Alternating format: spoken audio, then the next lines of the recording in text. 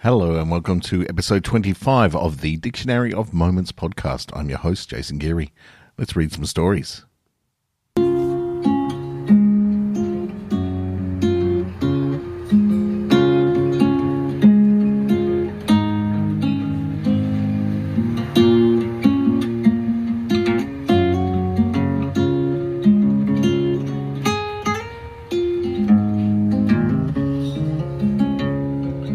Pretty eyes, oh I believe. Look my way and take a leap.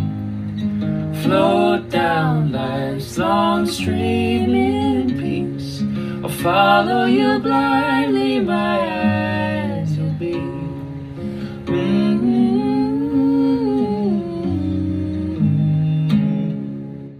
Hello, everybody. Look, I'm just hoping with an apology. I'm sure all of you are on the edge of your seats wondering, where the hell is my 25th episode of the Dictionary of Moments podcast? You probably no one was thinking that, really. It is a couple of days late. The simple fact is, on the weekend, I threw my back out like a crazy old guy. Was moving a washing machine, went left instead of right, and my back went pop. And I thought, that hurt. It'll be all right. Kept going, kept moving washing machines. Went to a party on Saturday night, had a lovely time, and then woke up Sunday morning immobile. It's been a couple of days of rest and recuperation for me.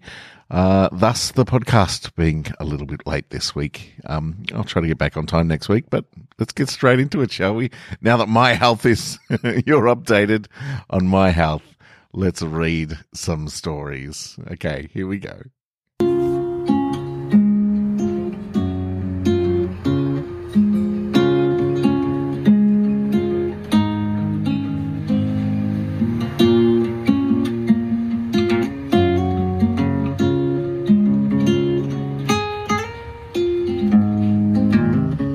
Bowl.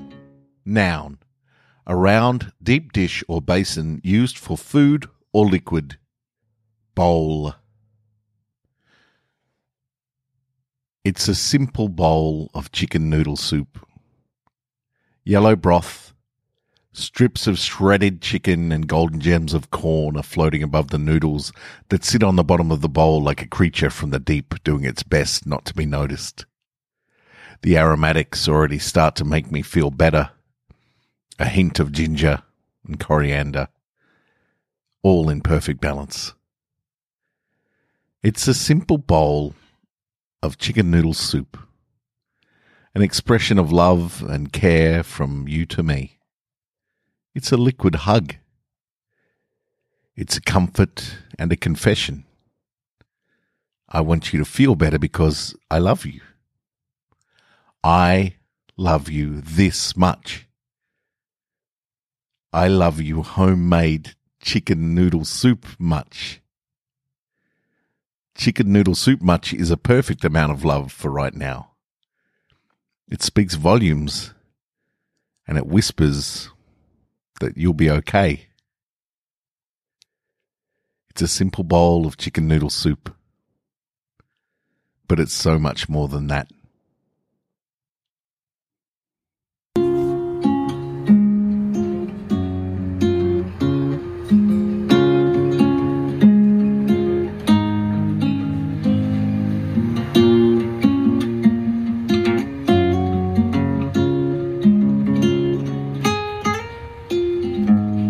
Recliner. Noun. A chair with a reclining back. Recliner. Tonight, the moon is a perfect sickle. A sliver of moon that's so inviting I simply can't resist. I imagine the feeling of sitting in it. That gentle curve providing support as I put my feet up, rest my head back and watch the world beneath. I wonder how many stars I'll be able to count while I'm there. Will I have to hold my breath? Naturally, I know the moon is huge, so it won't stay the same size as I approach. I'm not stupid, so it has to be part of the wish. Be explicit. Say exactly what you want to be in the wish clearly. Otherwise, there may be confusion, and as we know from my first wish, that could lead to disaster for you and your family and your pet. My sister notices the look on my face shift from observation to determination. Then she looks where I'm looking, the moon. She objects immediately. You can't use your last wish to go to the moon. I correct her. To sit on the moon. What? No, that's the same as going. No, it's not. It's a whole other thing. I don't want to sit on the surface of the moon like an astronaut. I want to sit on the moon like a chair. Relax into the curve. Put my arms behind my head and then just count the stars. But there are billions of stars. You'll never come back. You can never count that high. I'll ask for very specific counting skills in the wish. Milo, please. You could do so much with a wish, more than being able to marry your dog. And look, while I appreciate you using your second wish to turn us all back into humans, I feel like you have a real opportunity to make a difference in the world. With a well thought out and selfless wish, you could change the... I pull out the lamp. I wish to be able to sit on the moon like a sweet recliner.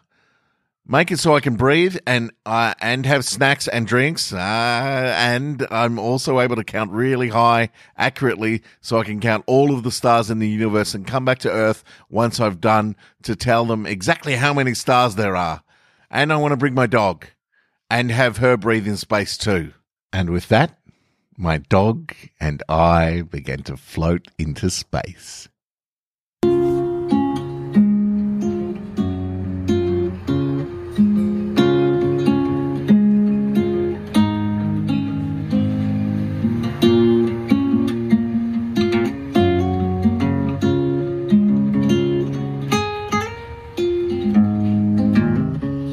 Origami. Noun.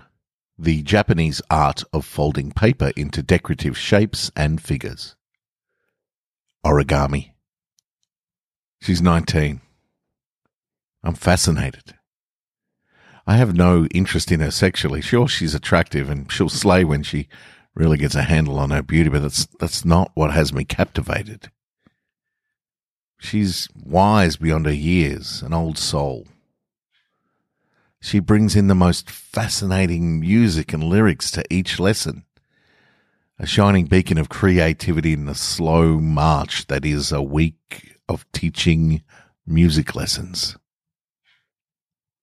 As she plays me a piece of music nobody else in the world has had the privilege of hearing, I lose myself in wonder.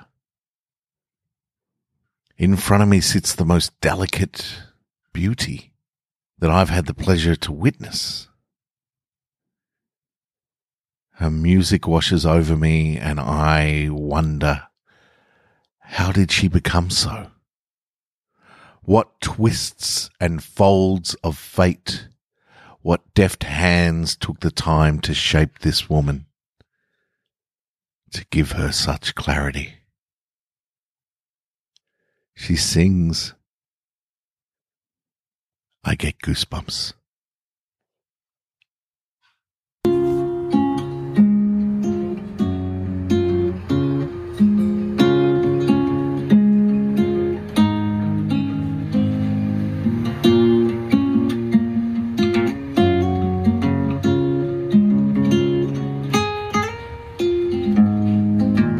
Well, there we have it. 3 stories, a couple of days late for you, but you know in your heart of hearts that my back is feeling better. And if my back is feeling better, then my brain can concentrate on other things like writing and not just going, ouchies.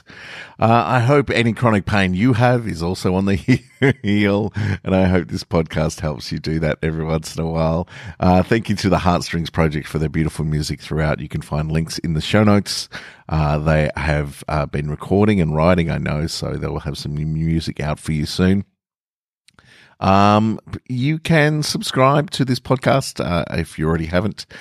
Please tell a friend and rate and review. That's very handy and also very self-affirming, I guess, when I see lovely reviews pop up on the iTunes podcast app. So please go in there, leave a review. And if you want to get in touch with me directly, you can do that via Instagram. Look up the Dictionary of Moments on Instagram. You'll see drawings for each of the stories that are read in each episode there. And you can contact me via DM in there. And, well, I've had a lot of very sexy Russian women contacting me there. So this podcast must be huge in Russia. If my inbox is anything to go by on Instagram, my voice must be particularly attractive to Russian women who want me to give them lots of money. So if that's you, congratulations. Thanks for listening. If not, you get in touch with me. Join the chorus. Thanks so much for listening this week. I'll be back again very soon, hopefully with a podcast for you on the weekend. Thanks. Okay. Good luck out there. Bye.